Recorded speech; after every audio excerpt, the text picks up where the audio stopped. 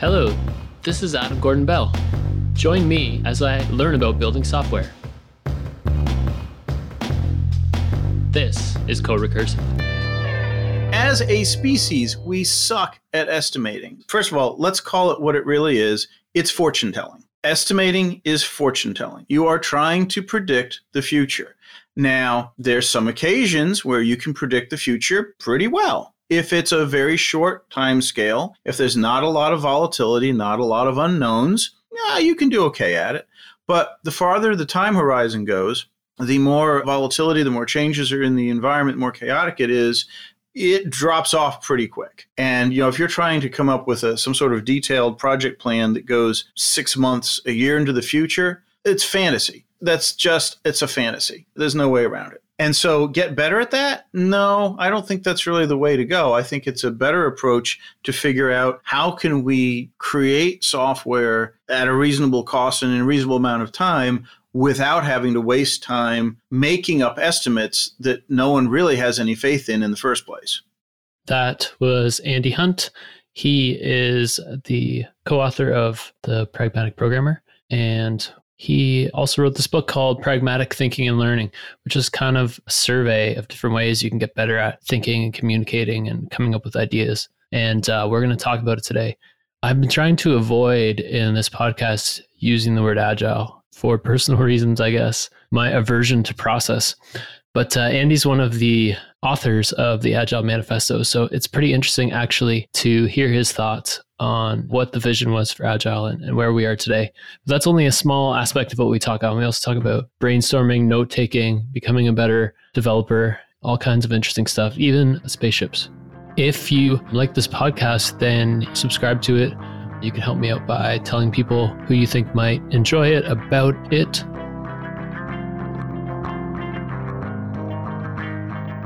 Today, my guest is Andy Hunt. Welcome to Co-Recursive, Andy. Hey, thanks so much for having me. Yeah, it's great that you're here. You have quite a long biography. Most notable to me is you co-authored The Pragmatic Programmer, which has got to be one of the more influential programming books in the past. Yeah, we were very surprised by how that's turned out over the years. When Dave Thomas and I first sat down to write that book in about 1998 or so, we were just going to write a little white paper for our consulting clients at the time. So that was why we put in, it's like, okay, try to think of things this way, stop doing this stupid stuff, this kind of advice.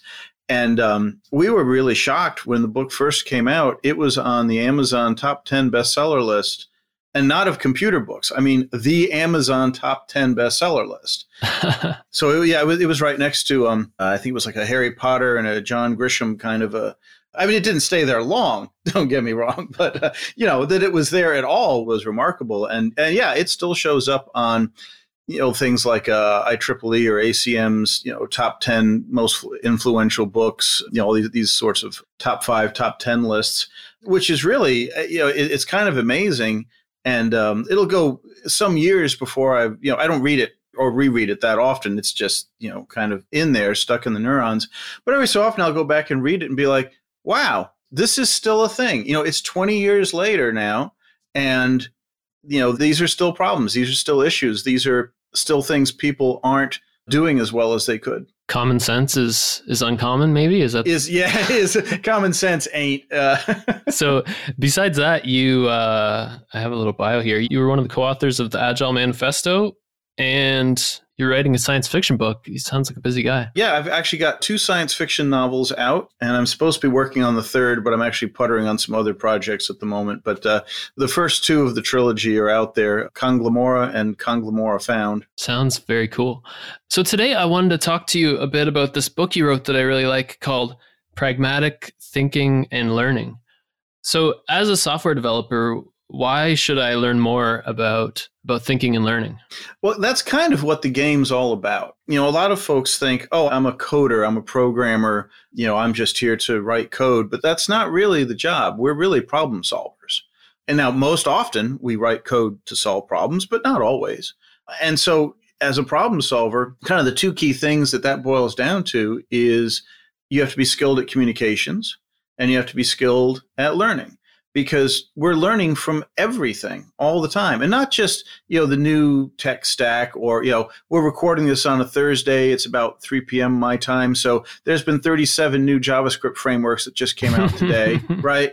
And not even counting the barrage of new tech, but just you're learning from your fellow team members. How do they work? How do you interact with them? How do you work and interact with the users? How do you interact with the evolving system under test as it's growing and building? These are all areas that you have to sort of learn from and learn to work with as they're moving and changing. So, that's really what the whole game is about. And of course, there's the new tech that comes along constantly. Somebody pointed out a while back that you think the pace of change is really frantic right now. All these new technologies, new languages, new frameworks, new security threats, all this stuff happening. But you have to consider, on the long curve of history, today is the slowest the pace of change will ever be going forwards. It is just going to get faster. So, yeah, it's hard now and just literally not going to get any easier. So we have to learn all the time. That's a frightening thought that so a year from now, the JavaScript framework pace will be 2x. Yeah, I'm thinking it's just going to go up geometrically, at least. So which is a better investment, like learning in a new piece of technology or learning kind of at this meta level about learning? Well, you have to do both, obviously. And if you haven't learned how to learn well, you need to start with that. That needs to be your starting point. I've always figured that was the advantage of college or university education. Theoretically, they should teach you how to study and how to learn. Now, unfortunately, of course, it doesn't tend to work out that way in at least modern times. I'm not sure if it ever did. But yeah, you have to learn how to learn. And that's, for me, that's taking a lot of notes, physically writing out longhand, because there's a difference cognitively, whether you're writing out notes or typing them or recording them on audio and then listening later. Those all sort of hit different areas of the brain. And for some people, some are going to work better than others on how you can remember that and go back and retrieve it later. But, in general, you need to, whatever you're learning, you really have to work with the information, write it down, make yourself cheat sheets. One of the first things I do anytime I'm learning a new language is start with a cheat sheet. However basic. Okay, this is what assignment looks like in this language. Oh, they don't have assignment in this language. Okay, well, I'll make it slightly different note. It's immutable forever. Okay, well, that's different. Great. But whatever it is, you start making the notes, trying to, get onto news groups or meetups, talk about it with other people. But really, it comes down to practice, to actually trying to do it. I swear this happens to me every time. I'll read some book on a new language and I'm reading through it and it's like, okay, I understand what this is like this other language. Okay, this is cool. This is great. And then you sit down and try to write, even hello world, so you just try to write something very simple. It's like, now wait, what was that again? How do I do that thing? And you're flipping back through the book, trying to find the example. And, you type the example in exactly as they have it in the book. And of course it doesn't work. And it throws some error that you have no idea. It could be talking in Sanskrit or what are they on about? And then, you get experience with that language and realize that you put the doc string in the wrong place if it was enclosure, or you left off a semicolon if it was a C derivative language, or whatever it might be. And so you get kind of used to that, but you have to be in there working it to get that kind of experience and to get that sort of deliberate learning. And that's really the path to mastery, how to become an expert in anything. 10,000 hours or not, is this concept of deliberate practice. So not just sort of doing the same thing over and over again, but really honing in on, these are the parts that aren't easy for me. This is the part I don't understand. This is where I'm weak in this topic. That's what you really dive in and learn more about it, read up, try it, write a couple samples, and now you're no longer weak in it. And you just keep going like that. If you don't quite get what the buzz is about functional programming, dive into something like Clojure or Elixir or Rust and try and program in that style in several different languages because, of course, none of them are the same. They all have a slightly different take on it, but you'll learn something from each one. And even back in the original Pragmatic Programmer book back in the late 90s, we suggested that you should learn a new programming language every year for exactly that reason, because each one will teach you something different about problem solving. So you might play with and learn Elixir, say, and you might never use that in your day job or even as a hobby, but just the act of learning it and seeing how they solve some of the common problems and some of the features they offer, now you will design your programs in other languages a little differently, armed with that knowledge. So even if it's something that you're not going to use directly, it still has incredible value for you to learn. So it seems like there's a difference between learning and skills. Like you were talking about reading a book and you think you have the knowledge, but how do you develop the actual skills? Practice. It's that old joke. How do you get to Carnegie Hall, right? Practice, man, practice. That's really what it comes down to. There's no shortcut. The best way to do it is to do it. And unfortunately, there's no shortcut for that. You mentioned taking notes. So how do you take notes? I've done a variety of things over the years. I've taken paper notes in a small Moleskine style notebook. I've typed on the computer. I've used programs such as Evernote or things of that nature. And I keep coming back to my personal and maybe idiosyncratic favorite is an editor-based wiki.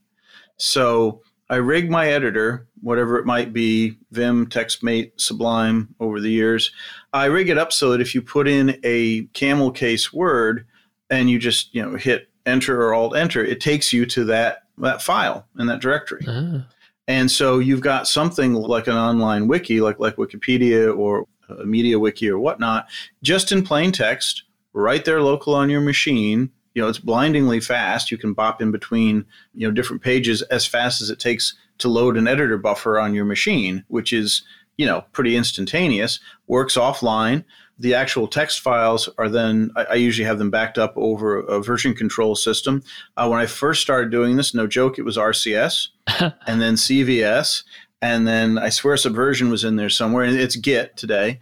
But, it's kind of treating it like source code. Here's plain text files. It's in version control, but I can link between them for different ideas.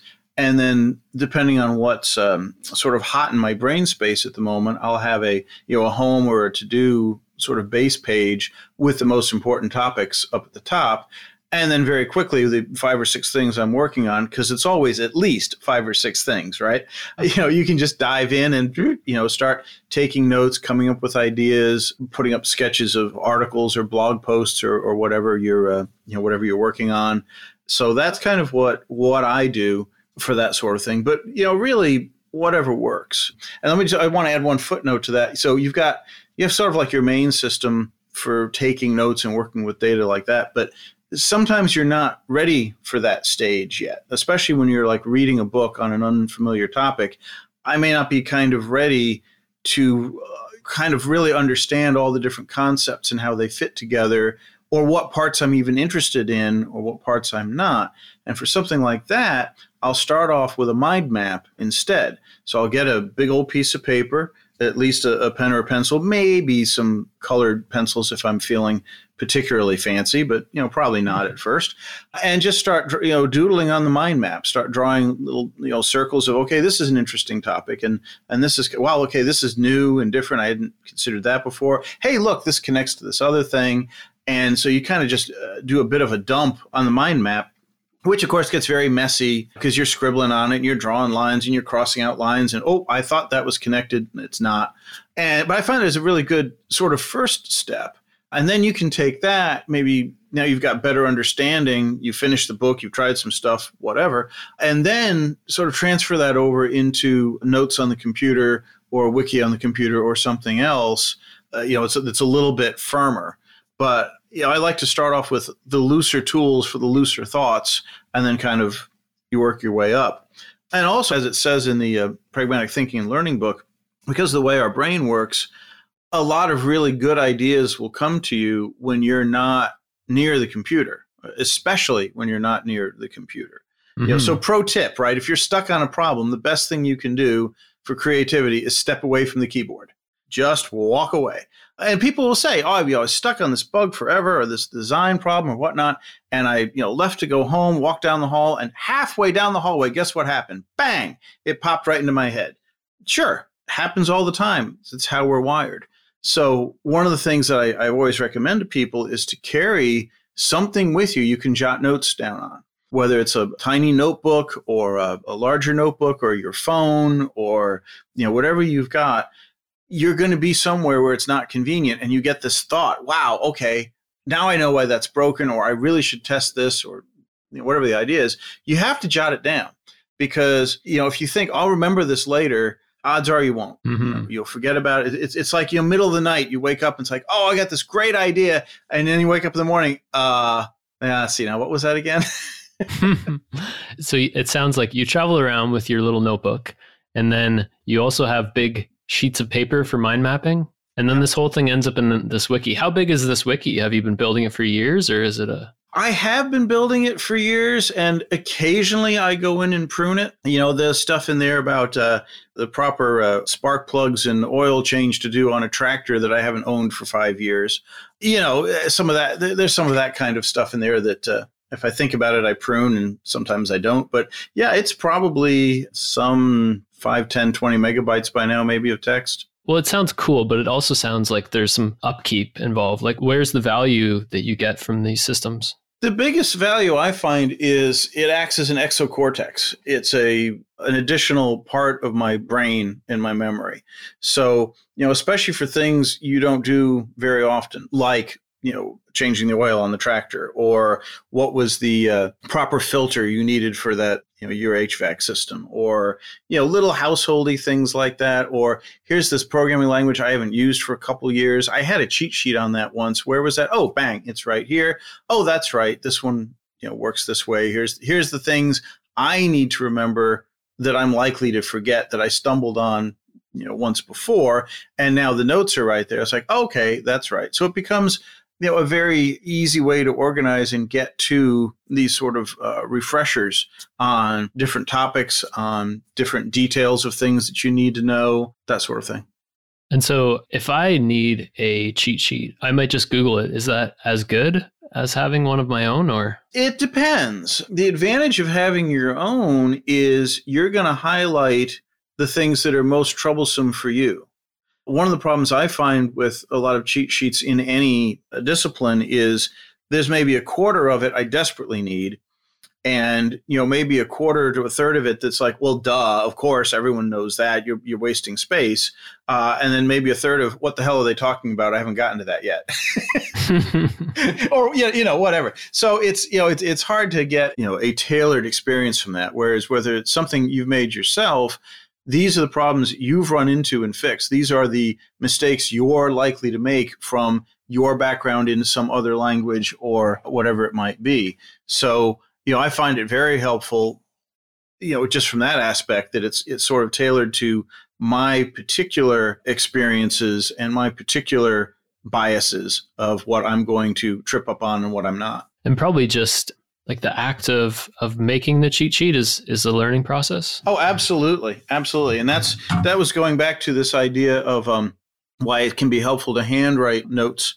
The act of writing it, even just of capturing it, goes through different plumbing in your brain, and it helps, cement those ideas, helps cement those memories a little bit better. The more you work to put it in and then try to recall what's in there, that retrieval is really key. That's the absolute secret to memorizing something, is in the retrieval, or even doing spaced retrieval or those sorts of games. But it's that trying to come up with it is what really cements it in your memory. So, when cramming, you don't want to sort of reread the material over and over again to try to memorize it. Maybe do that once and then start quizzing yourself, start asking yourself. That's why, if you're studying a programming language, going to an empty editor buffer and trying to do it from scratch, that's why that's such a valuable exercise, because now you're trying to recall and retrieve that information of, oh, how do I declare, that I want to write some metaprogramming here, or how do I even declare a variable? How do I, get to the file system? Whatever the thing is, you have to retrieve that information. And it's that act of retrieval that really cements it in your mind. So the more and more of that you do, the easier it becomes. And now, bang, you've actually learned it. Yeah. I did do flashcards for a little while to help learn things. And it's based on that, right? The idea that... And you can get fancy with that, too. If you do the sort of... there's various schemes of doing spaced repetition so that, for items that you miss, you put those back in so you practice on those more frequently. And then the ones that you do get and get cold, you don't put away forever. You just space them out a lot farther, but you still put them in the cycle so you don't forget about them. Just because you got lucky once. But that's a whole, there's programs that do that. And there's a whole field of research on that kind of spaced repetition of what's the ideal sort of forgetting curve and how do you put material on that curve to really maximize your ability to memorize it. One of the ideas of the Agile Manifesto was kind of to downplay documentation and writing things down. And you were involved in creating it. So how do these two things? Well, they're different things. When the Agile Manifesto downplays documentation, what they're really saying is more along the lines of today's thinking in Lean of eliminating waste. So it goes back to what's the intent and what's the purpose. If you're, for instance, interviewing users and you're writing down what they're saying to help you learn and understand what they're doing, that's great. There's nothing wrong with that. That's perfectly good. If you're filling out 1,000 pages of documentation for the sole purpose of having it bound to sit on a shelf somewhere, that's waste. And it is an unfortunate thing that many large enterprise organizations have a requirement that you have to have detailed design documents, or you have to have this, or you have to have that. You have to have some, massive amount of writing for absolutely no good reason other than someone thought it would be a good idea once. And it's not used. It doesn't provide value. It literally sits on a shelf somewhere. And that's waste. You're wasting time, you're wasting money, you're wasting energy on something that's not needed. Now, a lot of folks have misunderstood this. Agile's about not documenting anything.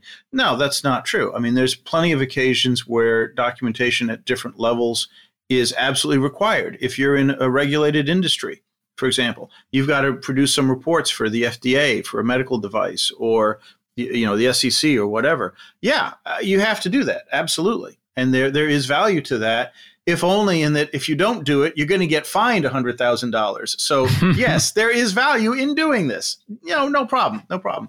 But the real argument there in the manifesto is to avoid producing documentation for documentation's sake. Yeah, that makes sense.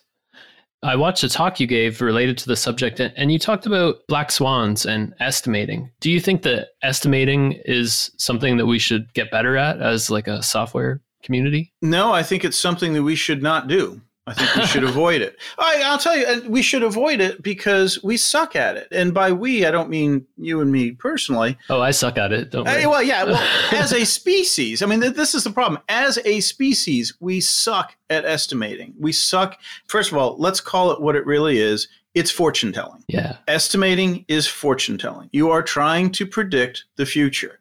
Now, there's some occasions where you can predict the future pretty well. If it's a very short time scale, if there's not a lot of volatility, not a lot of unknowns, you can do okay at it.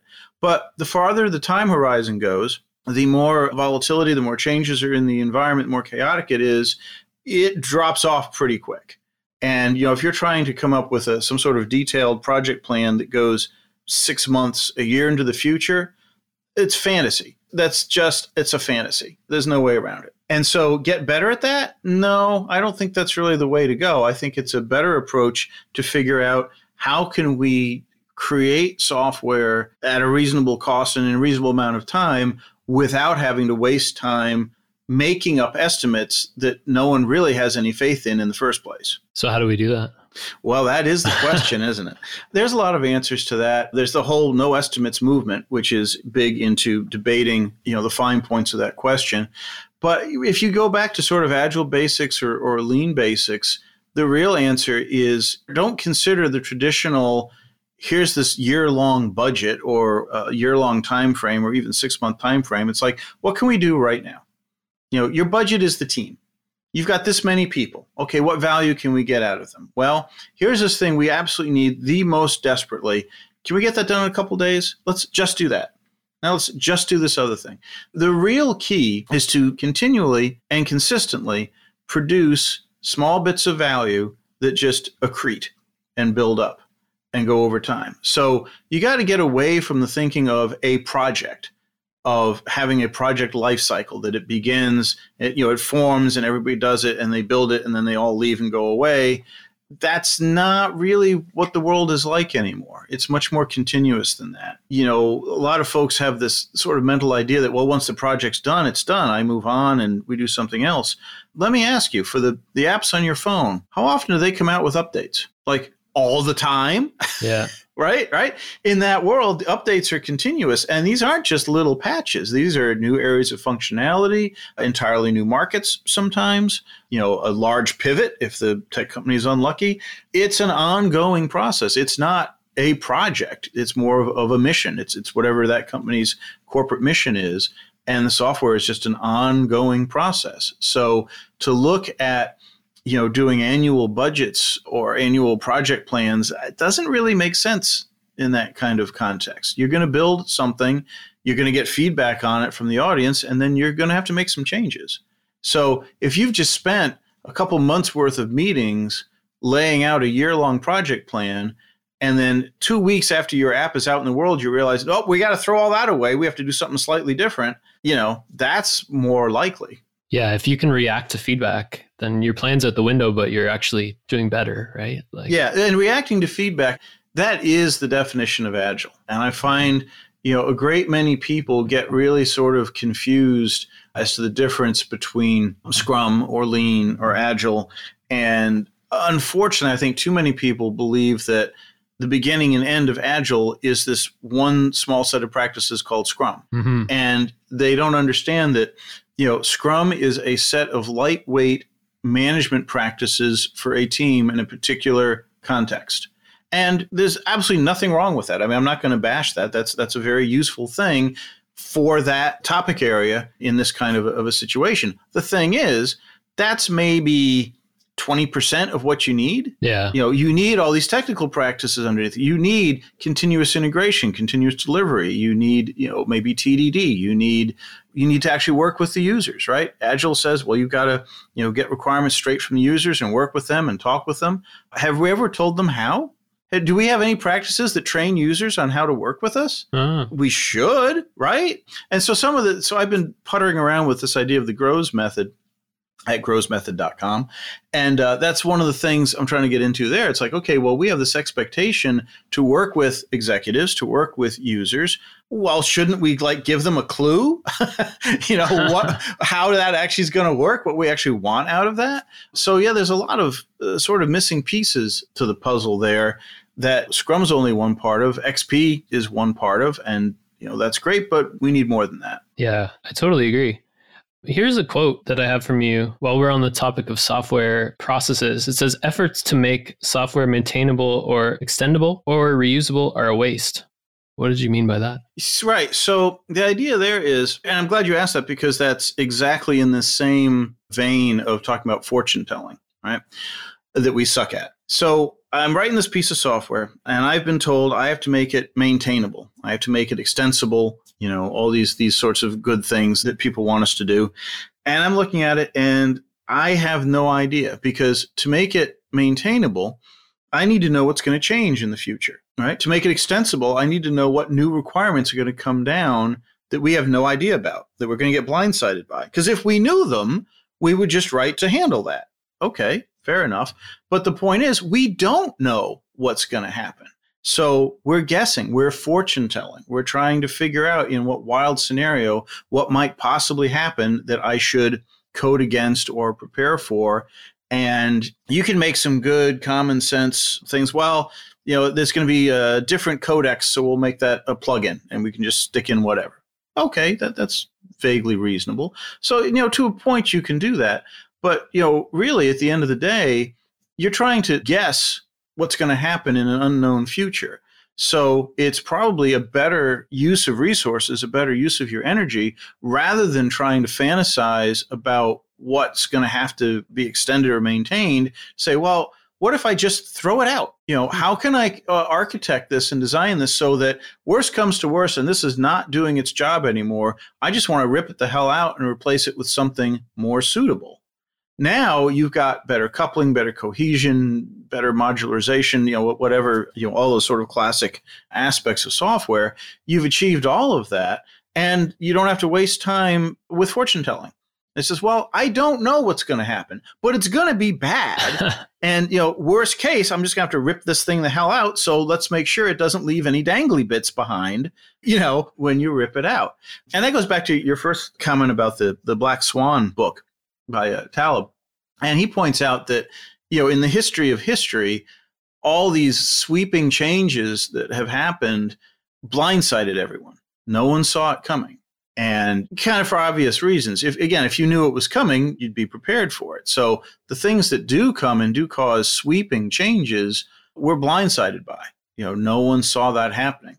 I've told this story a bunch of times now, but it cracks me up every time.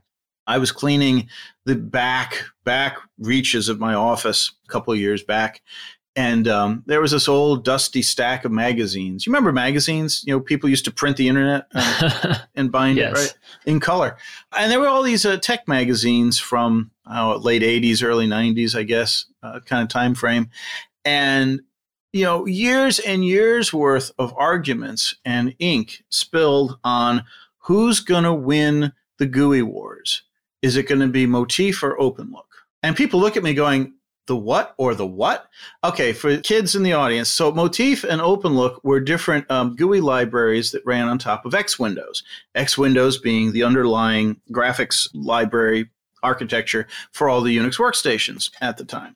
And the big question was, which one of these two competing standards was going to win out? Would it be OpenLook or Motif? And the answer was the web, right? None of the above, right? X Windows died. It all became HTTP and web clients, and it was a completely different thing than what everyone was arguing about. In a similar vein, and I think roughly that same time period, maybe a little bit later, there was all these arguments about what middleware technology would take over, Corba or RMI. I remember Corba. And the answer was the web. We were asking the wrong question. And that's what happens. So, yeah, in that kind of environment, when you're trying to consider how do I make this software last 20 years? How do I make it maintainable? How do I make it extensible? Don't. Make it replaceable. Because that gives you all those advantages you're looking for. You don't have your bits spread all over the system. It's nicely contained. It's got high cohesion, low coupling. Everything's all tied together. If it is easy to replace, then it's well-designed software. And when people try to make something endlessly extensible, there's a trade-off, I think, between structure and how much something can extend, right? The ultimate extendable software is some sort of eval function that just runs whatever's in a database row or something, right? So you can update whatever it does at any time. Or it's something that becomes sentient, which you always have to watch out for. Yeah, I mean, there's always common sense in that kind of thing, but a lot of the times I see folks waste so much time arguing over what's going to happen, A or B, when the answer is none of the above. Yeah. It's going to, so even in that case, right? It's well, okay. And then 3 years later, they decide to go to a NoSQL database and it's a completely different architecture or whatever. Yeah. We all end up plugging into the great brain on the squishy port on the side of the thing. And it's a liquid AI with quantum gates and, whatever. It's not going to be what you think it is. So, I'm very conscious of not wasting time trying to imagine a future that's not actually going to happen. It's very pragmatic of you. I try. Earlier, you talked about getting away from your computer to solve a problem. And in your book, you described the sort of dual core processor of the brain. What did you mean by that? So this is going to be a long one. Sit back, have some coffee. The brain is a really amazing piece of squishy lump of hardware. And one of the hardest tasks it has is understanding itself. It's very complex. A lot of simplistic assumptions that we've made over the last 50, 100 years have been overturned in the last 4 or 5. As we get better imaging, better understanding, but it's a really amazingly complicated bit of stuff. And one of the things is your brain will actually use sort of different strategies for different kinds of processing. So this notion of it being sort of a dual CPU, there's actually several, but for now, let's just consider there's sort of two major problem-solving modes or activation modes that your brain uses. And when this was sort of first observed, the fellow, Sperry, if I remember right, got a Nobel Prize for it and came up with the idea of left brain versus right brain. The idea that you had this sort of plotting, one step after the other sort of Van Neumann processor kind of model.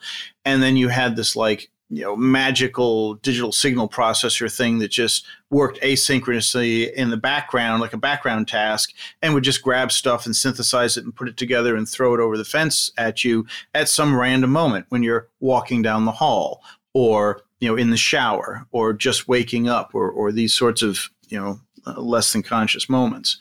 So this entered the popular vocabulary as, right brain thinking and left brain thinking. And of course, the brain being the brain, it's not nearly that simple. The way it actually works is you've got these different regions of the brain that activate in tandem with each other. So it's sort of a question of network activation regions.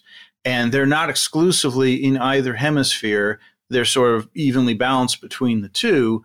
But these observed properties sort of still exist. You have this mode of thinking that is more creative, more out of the box, more problem solving, and you have this more focused mode that's sort of linear and stepwise. Mm-hmm. So what are the advantages of these different modes? Do they have advantages? Or? Oh, absolutely. And presumably they have evolutionary advantages. Otherwise, why would we bother having them both? But what happens is we're used to the sort of, I'll use the term left brain sort of synchronous plotting through stuff. And that is how we perform tasks. That's how we get through the day and do one thing after the other. And that's great. But for creativity, for ingenuity, for invention, for these sorts of things, you have to give that one a rest and let the other activation mode kick in, the so-called right brain or I had a better word for that in the book, and it's completely gone out of my head right now as I'm sitting here. Right mode, I think I called it. So instead of being, it's like right mode and left mode instead of right brain, because it's not hemispherically divided. So we'll just call them modes for the sake of convenience. But the right mode is asynchronous. I can ask a trivia question, and it'll sit there and work on it in the background, if you will, like a background job. And at one of these random points, it will produce the answer and pop it out to you. Now, this gets kind of fun because you might be in the shower or in the car or something and it pops into your head. Or if it's, so under some circumstances, it doesn't come to you in your awake conscious state. It comes to you in a dream. And this is where you get these experiences of having some dream that could be as wild as all get out, but there's some fundamental core to it that is the answer to the problem you've been working on. And one of the famous stories is the fellow who invented the sewing machine, the electric sewing machine with the needle that goes down through the material and back up, over and over again. He couldn't figure out how to get the thread to loop and tie knots properly with this arrangement. And so he had a nightmare one night about headhunters, the kinds with spears, not the scary kind. Headhunters chasing him through the jungle. And he's describing the dream to his wife and said, these spears were really weird looking. They had holes up near the tip. And bang, the light flashed, because what makes a sewing machine work is the holes are at the tip by the needle, not at the back like in a hand sewing needle. So that was the big revelation that he needed to finish his invention and file his patent. And it came to him in this, one would think completely unrelated dream about headhunters running around with spears. But it was that imagery of, where the hole was that was the salient point, and that came to him. And as I describe in the book, quite a few famous inventors were aware of this phenomenon of trying to tap into these hypnagogic states and access that sort of imagery that your brain is generating. So Thomas Edison, who had, 1,000 or more patents, he used to take a nap in his study holding a cup of ball bearings or marbles, as the story goes, in his hand. And the idea is he would nod off to sleep, drop the marbles, and the clatter would wake him up, and he would write down whatever was, sort of in his head at the moment. And I got to think his housekeepers just loved that action. Mr. Edison, you just picture 1,000 ball bearings all over the floor again. But yeah, it is reasonable to put a little notepad by the bed or wherever you sleep, because when you wake up with sort of those first thoughts, it's very often this right mode set of activation regions in the brain generating imagery, generating solutions to something you've been pondering that it's trying to express.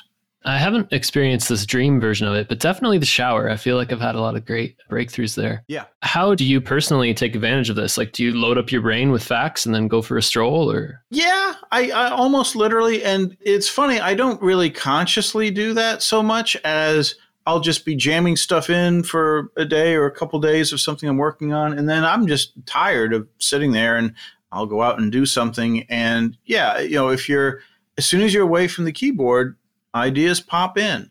I actually had that happen. The novel I'm working on currently, it kind of works that way. It's like I'll be, writing is always a hard thing, whether it's a tech book or a fiction book. You get to a point and you're just stuck. You're looking at the blank page. It's like a blank page of code. It's like, I don't know what to do next.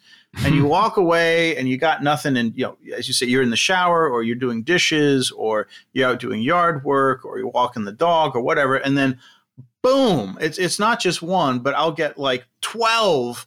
Oh my God, I can do this. And then that ties in. Oh, and this is perfect. It ties back to this other thing. And then it's a scramble to try to capture all that before it evaporates again, before you forget it. So some years back, I discovered they actually make waterproof notepads that you can put in the shower. And they actually made a specific version for the shower. I don't think it's manufactured anymore, but you can go to a camping store and they make journals and special pencils for hikers or campers that are designed to get wet and work in a wet environment. And yeah, I've literally written like whole chapters of books, standing there in the shower, jotting down furiously a couple notes that just came to me so I don't lose it. That's fantastic. When it works. Yeah. In your book, you talk about meditation even. Can meditation make me a better software developer? It seems to. There's a large body of studies out there that sort of cite the cognitive benefits to meditation. And you read through it, it sort of seems that this is kind of the best way to sort of reboot your brain, maybe defrag your mental hard disk, sort of clean things up. So they've cited studies with school-age children of improved ability to memorize, improved ability to analyze, improved ability to write, study, all these sort of things you would look at in a population of school children. I'm not aware of any particular study that's been done with software developers, but all of the general studies showing improved cognition, improved mental abilities, hell yeah, sign me up. I need all the help I can get. So absolutely. And, it's a nice way to get away from email and Twitter for a little bit. Do you meditate? I have for significant periods of time, for, years at a stretch. I'm not just at the moment as we're recording this. I've gotten out of the habit lately, but every time I give one of these interviews, it's like, I need to get back to that. So yeah, I'm going to put that back on my to-do list because it is helpful. There's no pressure here. I'm just curious. Well, it's the cobbler's children have no shoes, right? All the stuff that I talk about and that I preach, I have done for significant amount of time. I don't do it all at once because I wouldn't have time to do anything else. So, it kind of pick and choose depending on your needs. That makes sense. What do you think about working in a high pressure environment? So I feel like a lot of these ideas, like taking a stroll and stuff, imply like sort of a relaxed work world. They don't imply like whatever, the production server's gone down and nobody can figure out what's going on. So interesting point there.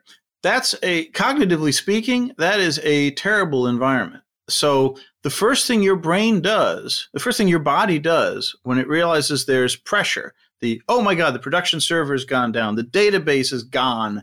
There's hackers from some country I can't even pronounce. It's got too many consonants in it. Whatever, some crisis has happened. Your body is trained from however many million years of evolution to say, okay, there's a crisis. Step one, shut off the brain. We don't need to waste any blood flow or oxygen going there. So let's shut that down, funnel everything to the legs, empty the stomach, just in case we have to run. Right, the full flight or fight response, right? So, your legs get all jiggly, you might feel a little nauseous, and your brain is shut off. The higher order thinking is shut off because your body's like, holy, we've got to, there's a tiger coming after us, or, whatever. Now, of course, in this day and age, that ain't the problem. We actually need it to go the other way and say, okay, make my stomach stop rumbling because I'm going to miss lunch, and let's get all the extra glucose and O2 into the brain because that's where the action is. Unfortunately, I don't have a switch for that. Most people don't. But they've done studies that show that it's actually even worse than that. Just knowing you have a deadline can pressure the mind into failure, which is really sort of daunting. So, you look at some of these stereotypical high pressure environments and look at their failure rates. It's like, well, okay, we're wired for that. That's sort of how it works. So one of the best things you can do, and this kind of goes back to the meditation question, when you're in a panic situation like that, literally the first thing you want to do is take a deep breath. No, you did it wrong, right? Most Westerners, it turns out, myself included, apparently we breathe wrong. When you say take a deep breath, your first inclination is to go like that, right? Yeah. Wrong. That's a shallow upper chest breath. The first thing you need to do is exhale all the crap, stale air. You want to push all the bad air out, then take a very deep breath from the lowest point of your diaphragm, filling up all of the chest out to the sides, out past your arms, up into the top of your chest and up into your throat. You want to go fill from the bottom up after you empty it first. So, okay, first of all, we breathe wrong. It's all downhill from there. But yeah, you take a deep breath that has the practical advantage of helping to reoxygenate your brain because your body's going, oh crap, we have to run because, the tiger.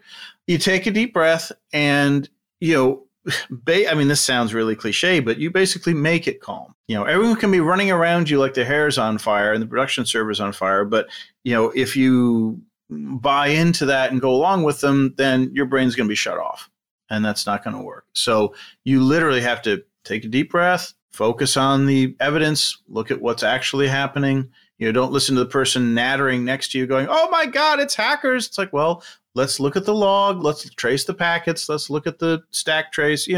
Whatever the stuff is you got to look at, just start looking at the evidence and work your way through it. And I know it's hard, but, you want to try and shut off that sort of emotional response that is our first and our default response of going, and screaming and running around. Yeah, I feel like that we could do better with making these less stress situations. Like, I don't know, something goes wrong and I get paged every 5 minutes just to make sure that I know it's still going wrong. It's like, well, and there's a lot of reasons for that, I think.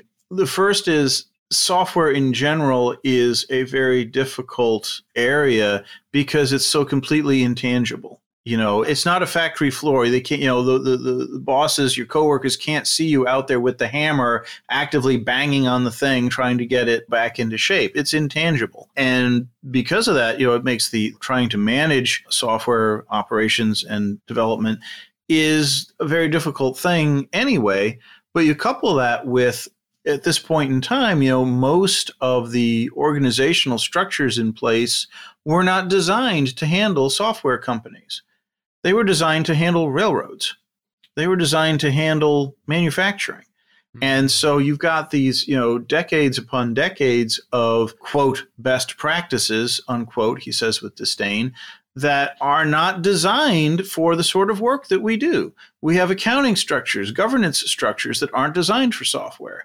And round peg, square hole. Totally. So it's 20 years since the Pragmatic Programmer, approximately. What do you think is missing? Or what would you update? Wow, boy, there's a question. And I'm going from memory here. So the last time I read Pragmatic Programmer, it struck me how many things had changed in 20 years and, of course, how many things hadn't changed. So anything where we're talking about philosophy or human nature or how we react to things, dead, solid, perfect, don't need to change a word.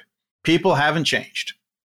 20 years on the time scale of a species evolution is not even nothing, right? We are exactly the same. So that's all fine. A lot of the technology obviously has changed. We had a lot of examples in C or C++ or Corba or Eiffel, hot experimental languages at the time that now no one's heard of. So I would be tempted to go in and talk more about Elixir or Clojure or Rust. And in 20 years, some of those may be popular and some won't. And people then will be looking, going, what the hell was Clojure or, Rust or whatever? Mm-hmm. Because the technology, it comes and it goes. And we sort of had expected that at the time. So we figured the languages themselves and frameworks and stuff probably wouldn't last. But what we didn't really foresee was the pervasiveness of the internet. So it's a little embarrassing, but, circa 1998 or so, we spoke of the internet with a capital I and how people were starting to use this email thing and, it might really take off. And, just sort of, this was obviously at the time, it was very much a different world from the world of today. I remember there was one thing about this fancy idea of unit testing, and I think we actually advocated writing your own unit testing framework since there weren't any out there or weren't enough out there. And now it's like, oh, wow. Like, no, no, not that. I don't think we even envisioned the idea of having like CI/CD in the cloud and being able to, push and do builds in the cloud kind of environment. That just wasn't what was done back then. That was the age of CD-ROMs and America Online carpet bombing people with CDs in the mail. So, it really is a different world. The tech landscape is different, but the errors that we make, the opportunities we don't pursue, that's really all the same. And that's why the book still, remains on the classic list, is we got so much of that right, and it is still useful. It's like going back and reading Fred Brooks's Mythical Man Month. He's talking about building, the IBM 360 mainframe, which is horribly dated. But literally, if you go through and replace that, if you just did a search and replaced it with a Samsung phone hardware or an iPhone or something contemporary, it would read exactly the same. The management struggles are the same, the misunderstandings are the same, the problems we face are exactly the same. Just the tech changes. So my very last question is, what made you decide to write science fiction? Well, that's a really good question. Well, okay, yeah. What made me decide to write science fiction? Well, funny enough, and this comes on the heel of the hypnagogic responses question, the core of the plot, the sort of the scene, the environment, came to me in a dream. It was a very brief dream. It was more sort of like the scenery, like this is what it would look like, the idea of this, where the plot takes place, this sort of, all these spaceships decided Earth was dead. They couldn't find another useful planet to set up on, so they just stuck all their ships together out at the edge of space, not going anywhere, and called it home. And this sort of vision of what that culture would look like, what living there would be like, what threat comes to them and how they have to deal with it, it just came to me in this brief dream. I was like, that's kind of a cool idea. I should write that down so I don't forget it. So I wrote it down, and literally it was, a page, maybe half a page. This wasn't any grand treatment. It was just, here's the sort of nifty idea. And I sort of looked at it. It's like, well, let me just kind of extend that into a proper short story. And I did. And then I kind of went from there. And now the 2 books are out, and the third one will come after the current novel. I haven't read the books. I looked on Amazon, but I saw the keywords in the review, homebrew spaceship. And I'm like, I don't know what that is, but it sounds cool. It's fun. The fun thing about science fiction is it's easy enough to decide, okay, I've got this great new technology. I've got warp drive. I've got transporters. I've got gene editing. I've got AI, whatever. I got blockchain. Got to get blockchain in there somewhere. I got this thing. Okay, that's the easy part. Now, the hard part is, what is it like to live in that world? What is that? What would that look like? What are the implications? What are the consequences? And that's why I think writing science fiction really is like engineering, because engineering is not about right and wrong. It's about trade-offs and consequences. Which is the best JavaScript, framework? Best for what? under what circumstances? What are the trade-offs? What are the consequences of it? So that kind of line of thinking, I think, fits in very naturally with that sort of science fiction writing. It's like, okay, here's the setup. What are the consequences? How is society going to change because of that? How are our characters going to react because of that? What are their opportunities? What are their challenges? How do I make that exciting? That sounds great. So I think that's a great place to end it. Get everybody excited about your book. So thank you so much for joining me, Andy. Oh, thanks for having me. All right, that was my talk with Andy. I sent him a couple questions about what we would talk about, and I'm not even sure that we got to them, but so much interesting stuff going on in that talk. I'm really interested by his idea of using a text editor as like kind of a simple wiki. And yeah, he was a fun guy to talk to. Also, no estimates. That's a movement I can get behind. All right, until next time, thank you for listening.